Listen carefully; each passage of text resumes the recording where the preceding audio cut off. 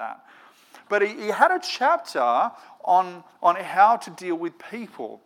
And Henry Cloud's a Christian, and this chapter was largely based on the Bible, especially the book of Proverbs, and he saw in the Bible something very helpful.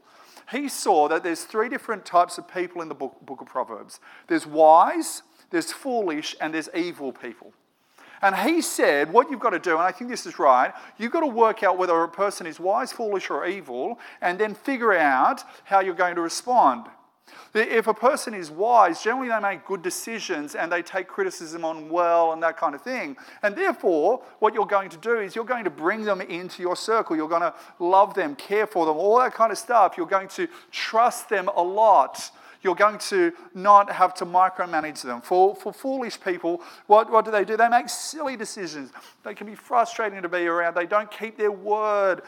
They deflect criticism. And he said, for those kind of people, what you've got to do is you've got to point it out to them. You've got to love them. You've got to care for them. But there may be a point at which their foolishness is affecting you so much. You've got to actually set up the relationship so that their foolishness hurts them and not you or the organisation. And then he said, there's evil people. And evil people are trying to hurt you or the organisation, especially when you give feedback to them. And he said, basically what you've got to do is you've got to get them out of your organisation. You've got to have nothing to do with them because these people are toxic. And as I was reading this book, I was like, wow, actually that's a lot of wisdom there. But then I've been reading through the book of Exodus. And I've been thinking, does God act like that? Well, when the people of Israel exhibit very unwise and foolish behaviour, when they exhibit toxic behaviour, evil behaviour, does God go, okay, I'm going to actually have nothing to do with you? But when you also exhibit foolish behaviour, when you and I exhibit evil behaviour, when we do things that we know are wrong, is God a God who just goes, okay, I'm following Henry Cloud's advice, I'm going to have nothing to do with you? Or does God have a different agenda? See, because as we've seen over the last couple of weeks, Israel has acted flagrantly, foolishly, and evilly. They've done so many things that are wrong, especially the creation of the golden calf. And what is God going to do? As we look at this passage, we're going to see 3 things about God. We're going to see God's presence, God's character, and God's standards. God's presence, God's character, and God's standards. As you guys know, we've been looking at the book of Exodus, where the book of Exodus is divided into 2 parts. 1 to 19, God has saved his people from Egypt. And 20 to 40, which basically says God is saying, this is how you're meant to live. And we saw last week, they just totally blew it with God. Israel totally blew it with God and made and worshipped a golden calf. And so what is God going to do? Well, let's have a look at the first point, God's presence. Have a look at verse 1 with me of chapter 33. Then the Lord said to Moses, leave this place, you and the people you brought up out of Egypt, and go up to the land I promised on oath to Abraham, Isaac, and Jacob, saying, I will give it to your descendants. I will send an angel before you to drive out the Canaanites, Amorites, Hittites, Perizzites, Hivites, and Jebusites. Go up to the land flowing with milk and honey, but I will not go with you, because you are a stiff-necked people, and I might destroy you on the way. Here's the problem for God.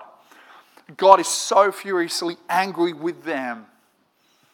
And yet, God has promised them a new land. So God says to them, I'm not going to go, but I'm still going to give you the land. I will hold my part of the bargain. I will keep it.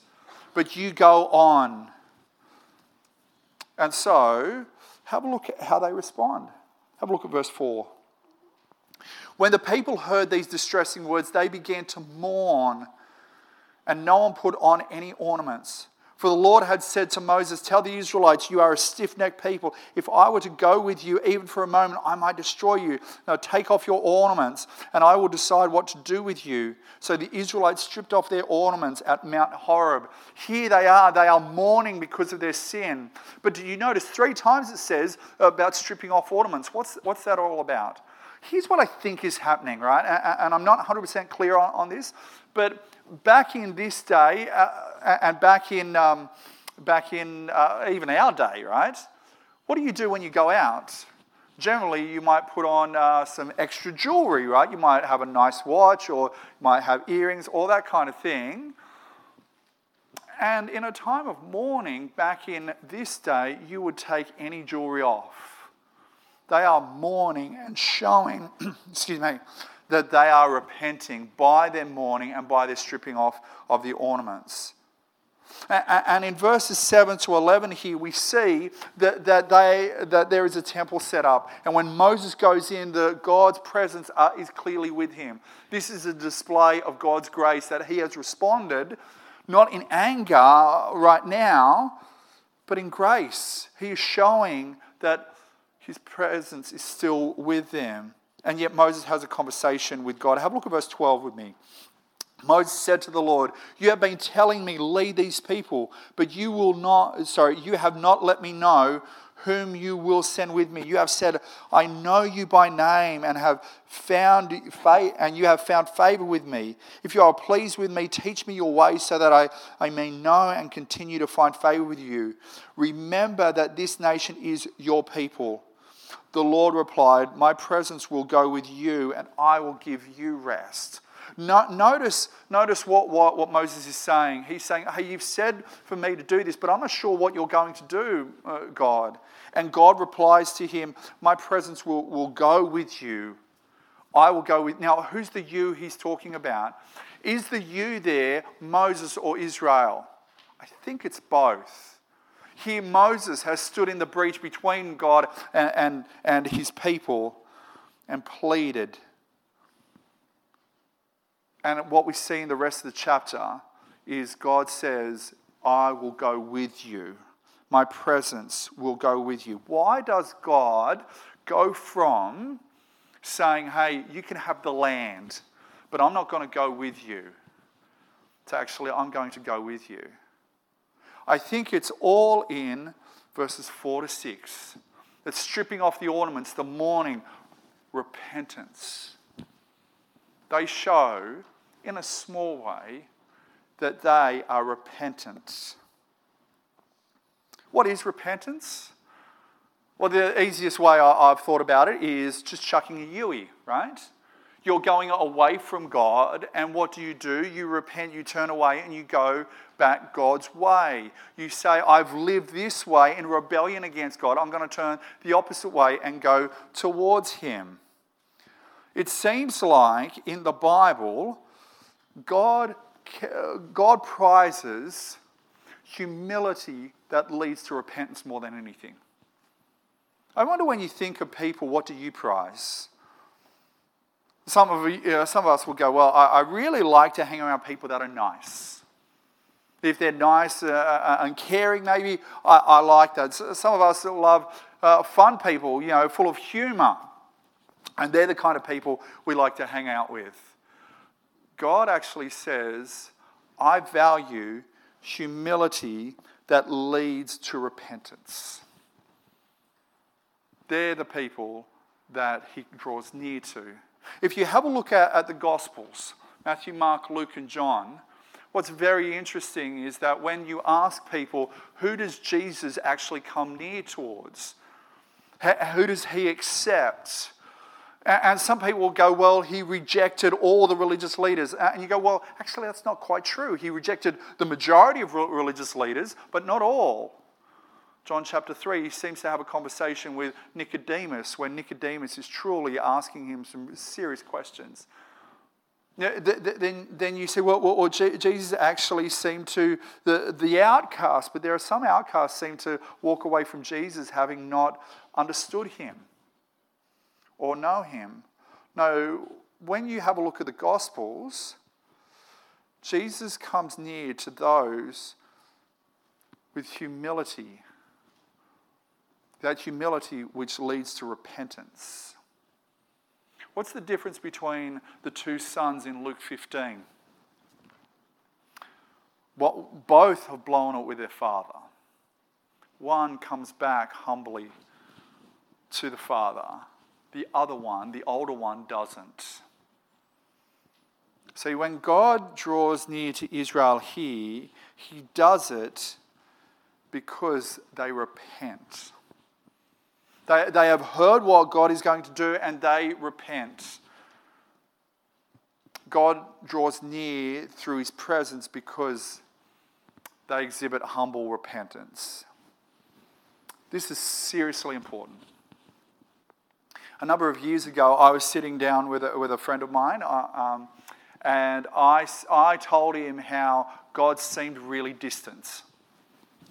There was no joy when I heard, when I was singing at church. There was no joy when I was studying the Bible. There was no joy in my life. God seemed really, really distant. And it was very interesting. The first question is this. He said, "What sin are you actively repenting of right now?" And I said, no, you don't get it. My problem is not my sin. My problem is actually, I'm feeling far from God. I want to talk about that. And he said, no, Hans, what sin are you actively repenting of? And I said, well, I don't see the connection. And he showed me from this passage and a number of other passages where God is close to those people who repent. And for those of us who don't repent or find ourselves being right or arrogant or proud, that's like anathema to God. If you feel like you are far from God, that God's presence is not with you, that's a terrible place to be in. I've been there and it just is rubbish, isn't it? And yet, what are you going to do? Well, I think the scriptures would lead you to ask yourself, what sin should I repent of? The scriptures would lead you to actually talk with people around you and say, hey, what sin should I be repenting of? What error do you see in my life? If you are married, ask your spouse. I'm sure they'll be forthcoming with something, right? What I've noticed is that my Christian life ebbs and flows. Sometimes I'll be full of joy, sometimes I'll be down in the pits. But every time when God is bringing me out of the pit, he's showing me how great Jesus is. But he's also showing me areas I need to repent of. The question is, do you have the humility to look at your life and go, actually, I'm not in a good place with God. I'm not feeling it at the moment. And are you willing to humbly look at your life and repent? The beautiful thing about God is we believe in a God who, if we repent, he's willing to forgive. And that leads us on to our second point, God's character. That's our second point, God's character. In this next section, from verse 12 onwards, chapter 34 onwards, it's a lot like chapters 20 to 23. Moses goes up a mountain, speaks with God, all that kind of thing. And we see that in verses 1 to 3 of verse 34. Have a look at it with me. The Lord said to Moses, chisel out 2 stone tablets like the first ones, and I will write on them the words that were on the first tablets which you broke. Be ready in the morning and then come up on Mount Sinai. Present yourself to me there on the top of the mountain. No one is to come with you or be seen anywhere on the mountain. Not even the flocks and herds may graze in front of the mountain. So Moses chiseled out the 2 stone tablets like the first ones and went up Mount Sinai early in the morning. So here is Moses meeting with God. And Moses is carrying those tablets.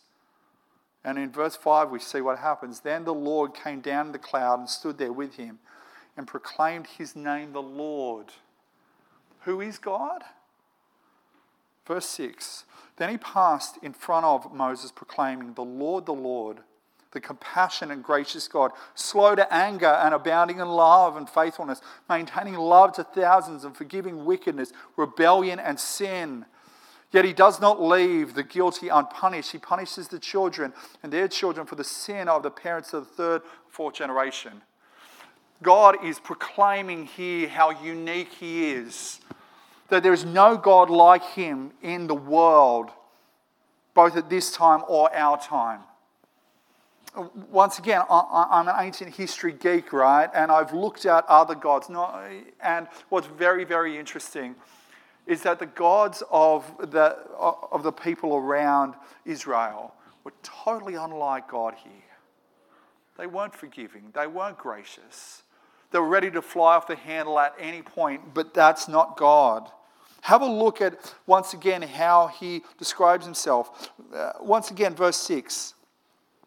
He is compassionate. That means God is genuinely concerned for you and for humans in general. And he seeks to care and show you mercy. He is gracious.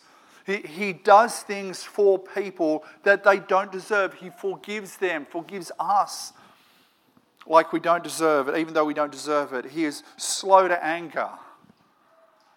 He is patient. Over and over and over again, he shows patience with you and with me and with Israel. He is abounding in love and faithfulness. The word there, it's just one word in Hebrew. It's the word hesed. It's this kind of covenant love where God says, I have made promises to you to love you, and I'm going to keep on loving you because I have made those promises. Humans are fickle. God is not. He is a God who forgives sin. And yet there's that last section where he says, I'm going to punish sin. He is a God who is just. There is a point at which, if you keep rejecting this God, God will say, that's enough. That is enough. See, I think, why does God kind of talk about his character here? Why doesn't he talk about Israel's faults? I think he's trying to impress upon them and us that Israel's relationship with him is based on the unchangeability of his character, not the fickleness of their performance. Israel's relationship with him is based on the unchangeability of his character, not the fickleness of their performance. And can I say, that's the same with you. If you follow the Lord Jesus, your relationship is not based on your performance. It's based on what he's done for you. It's based on his unchanging character. And you see that all the way through the Bible. My favourite example of this is the thief on the cross. I mean, can you imagine if what the conversation would be when the thief on the cross finally got to heaven? The thief on the cross rocks up and he just doesn't know where he's at. He just, a couple of seconds ago it felt like to him, he was saying, hey, remember me when you come into your kingdom, to Jesus. And now, and an angel comes up to him and goes, hello, so you're in heaven? Why are you here? And he goes, I don't know. Okay, well, we got some questions for you.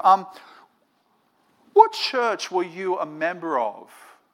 And he goes, I didn't go to church. And he goes, okay. Let's talk about Bible. How much of the Bible have you got memorized? Or, tell us your favourite passage in the Bible from memory. Because I never read the Bible. Oh, okay. Well, let's get on to doctrine. What's your doctrine of Scripture? He goes, I don't know. And the angel goes, why are you here? And he says, I am here because the dude on the middle cross said I could come. See, when you get to heaven, God's not going to give you this test on your performance. You're going to be there because Jesus on the middle cross said you could come. And he died for you. You are not standing here or sitting here as a Christian based on your performance. You are here based on the performance of Jesus. See, the beautiful thing is Jesus says something that is very unlike our world. Our world is so performance-driven, isn't it? I saw a video that was a bit stupid this week. There was a guy who's a leadership guru, and he was talking about standards in his business. And he said all the guys in his business have got to have 12% body fat or lower. And I was like, wow, I will never work there, right? And he said, we measure it every week. And if you're over 12%, you've got a week to get it down or you're fired. Wow, right? The funny thing is, he was in a company that had nothing to do with fitness or body fat or anything like that. And I was like, he said, it's all about standards, right? Well, think about your work. I don't think you guys have a body fat percentage thing at your work. If you do, probably want to change jobs. But you guys have standards at your work, right? I mean, your boss is expecting you to be productive. Your boss is expecting you to make the company money, to achieve outcomes, goals, all that kind of stuff. Or when you think about it with your kids, I mean, don't you look on the internet and it seems like everyone's posting all the photos showing that they're a great parent, right? And then you look at your parenting and you go, man, I just don't measure up. It seems like our world is all about performance. You have to measure up. And then we come to God and we think, well, God is all about performance. No, He's not. He's not. Your relationship with God is not based on your performance. It is based on what Jesus has done. And here's why that's really important, because some people in this room are exhausted. Because we feel like, oh, I'm doing more and more, and is this enough? Am I doing enough around church? Am I volunteering enough? Well, am I telling enough people about Jesus? Am I reading enough of the scriptures? Am I praying enough? Where did you get these standards from? So your relationship with God is not based on your performance. It's based on His character, which He just demonstrates how great His character is by sending Jesus to die for you. Your relationship with Jesus is based on what He has done for you. When Jesus died, a wave of grace reached you. When Jesus died, your sin was dealt with once and for all. When Jesus died, you were washed clean. When Jesus died, your heart came alive. When Jesus died, the amazing love of God that He has for you was displayed. And that all happened 2,000 years or so before you were born. Can you see how your relationship with Jesus is not based on your performance? It's based on what He has done. God tells Moses His character. Moses writes it down so that the Israelites, so we would know that God is a gracious and compassionate God. And we see that grace, compassion, forgiveness, love in Jesus. But does that mean, if God is a gracious and compassionate God, does that mean He doesn't have standards? No, He does. He has standards, and that's our last point. But notice in the rest of this section, especially from verse 10 onwards, God is going to talk about His standards. But notice the argument in verse 34. In chapter 34. Chapter 34, God starts off by going, I am gracious, I am compassionate. This is who I am, I forgive, I do this. And then He says, these are my standards. Just like with the Ten Commandments, it was, I have saved you from Israel, therefore live. See, it's not, hey, you've got to do these things and then I'll accept you. It is, you are accepted, you are saved, you are loved. Therefore, in response to that, live this way. Have a look at verse 10 with me. Then the Lord said, I am making a covenant with you before all your people. I will do wonders never before done in any nation in all the world. The people you live among will see how awesome is the work that I, the Lord, will do for you. God is saying, I'm going to do this. Not only has God done, but he will do. And notice how, once again, it's not based on them keeping his standards. God is going to do this. And therefore, what does he say? In response to that, verse 11, obey. Obey what I command you today. I will drive out before you the Amorites, the Canaanites, Hittites, Perizzites, Hivites, and Jebusites. But notice once again in verse 11, what God is going to do, he's going to drive them out. It's grace upon grace upon grace. Then, verse 12, so what should you do? I'm going to do all these things. Verse 12, be careful not to make a treaty with those who live in the land where you are going, or they will be a snare among you.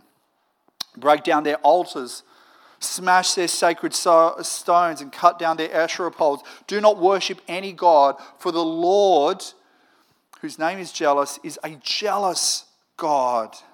Be careful not to make a treaty with those who live in the land, for when they prostitute themselves to gods and sacrifice to them, they will invite you and you will eat their sacrifices. And when you choose some of their daughters as wives for your sons, and those daughters prostitute themselves to their gods, they will lead your sons to do the same. Do not make any idols. Here he's saying two things. Because I have saved you, there's two things that you should do, or you shouldn't do. First, do not make a treaty. Do you see how he does that twice? Don't make a treaty with the people around him.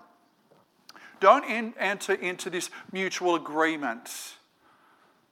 Why? Because they're going to lead you away. And did you notice how he says, if you do that, your sons or daughters may marry people who worship other gods, and they may be led astray. Here's the thing for today.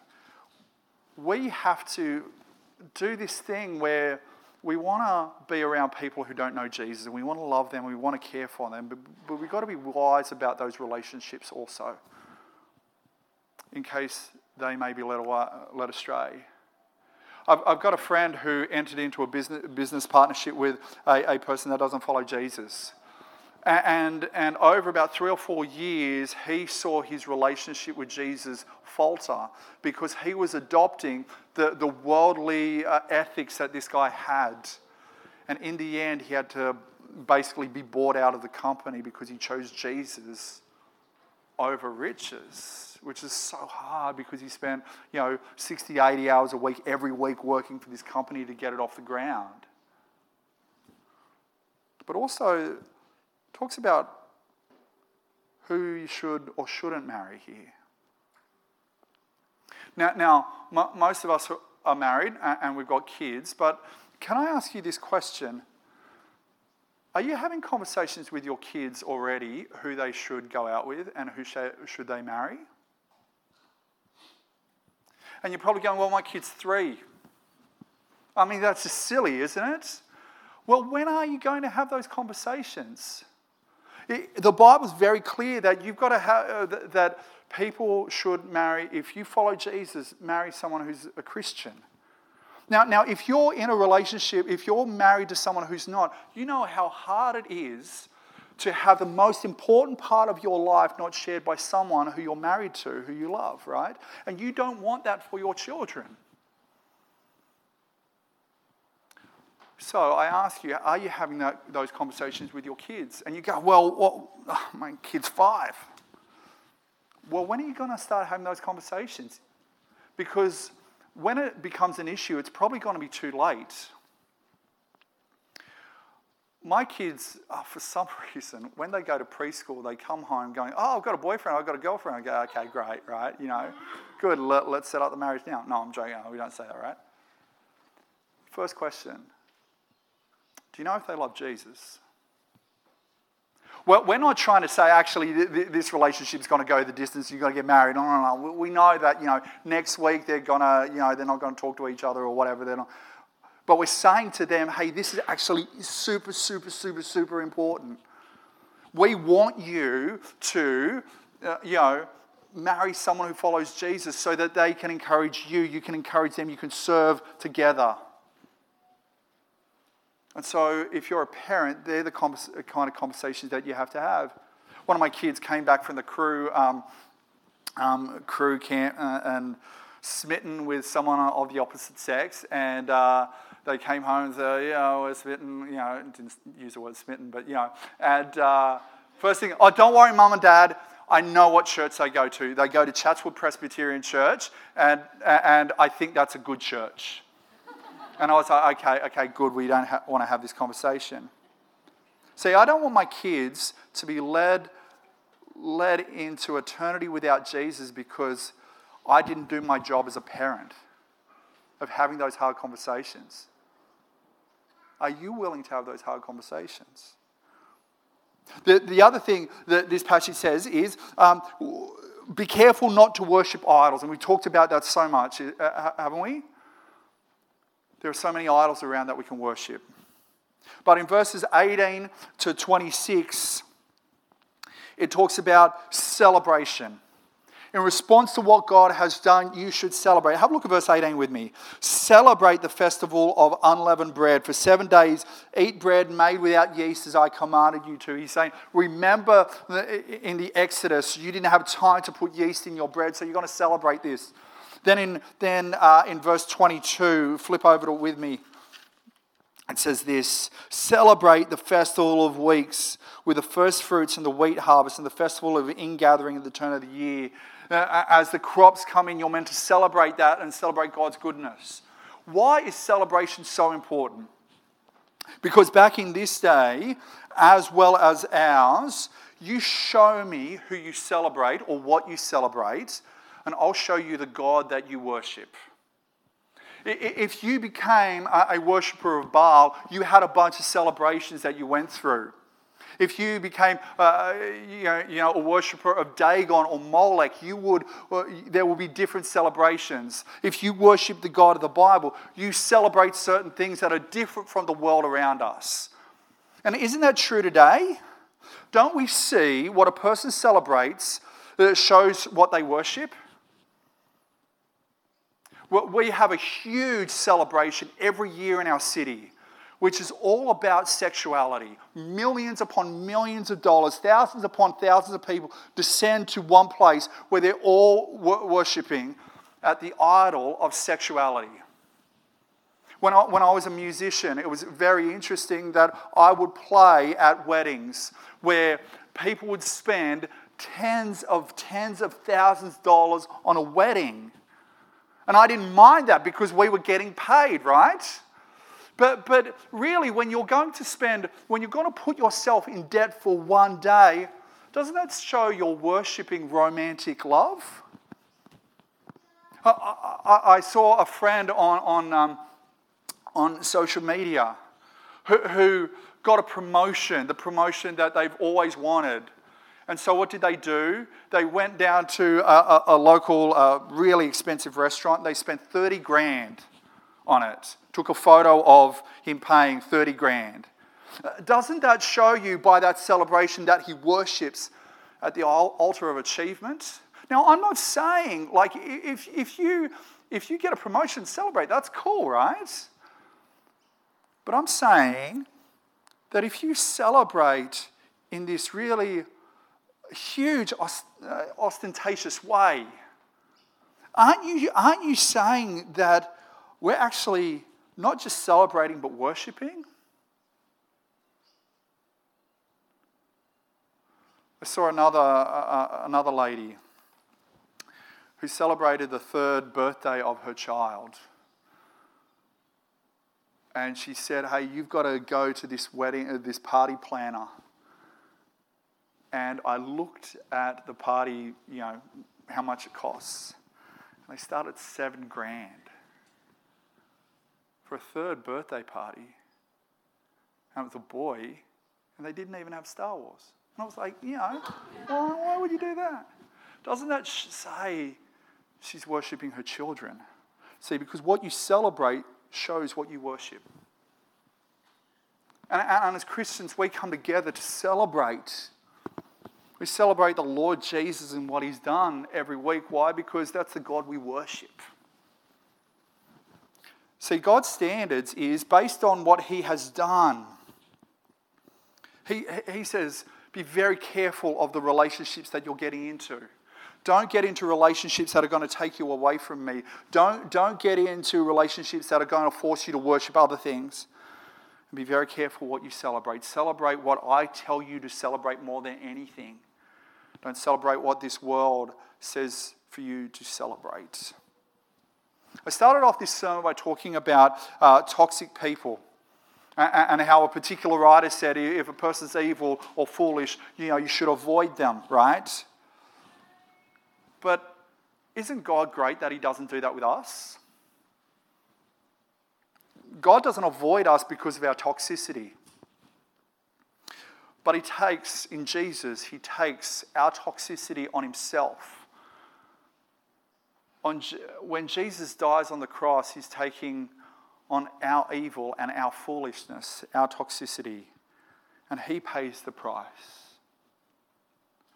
That shows you that we worship a God who is compassionate and gracious, abounding in love, slow to anger, and yet a forgiving God. That's the God who we worship. That's the God who we, because of what he's done, we love to live for him and celebrate him. Let's pray. Oh, Father God, Lord, we thank you that you've got every reason to reject us. You've got every reason to just go, your foolishness and your toxicity and your evil is just, I've had enough. You could have done that with Israel, but you don't. We praise you that you are a gracious and compassionate God, slow to anger and abounding in love. Lord, I pray for those of us here who we know that with our head, but our heart, we're not feeling a relationship with you. Your presence just seems to be gone. Lord, I pray that you would help us who are going through that really hard stage to see what sin you are calling us to repent of. Give us the humility to do that and to repent. Help us to be honest with the people around us so that we may do that. Lord, I pray for those of us who are just tired because we feel like we've got to do more and more and more and more. But we thank you that you are not a God who measures our performance and says, if you perform like this, then I'll love you. Thank you that our relationship with you is not based on our performance, but based on your character and what you've done for us. And Lord, in response to what Jesus has done, Lord, help us to live different lives. Help us to worship not the idols of the world, but worship you. Help us not to celebrate the things our world celebrates, but celebrate what you have done for us. And may the world see by how we live and what we worship and what we celebrate that you are the one who has animated us and given us life, not only in this world, but in the next also. We pray this in Jesus' name. Amen.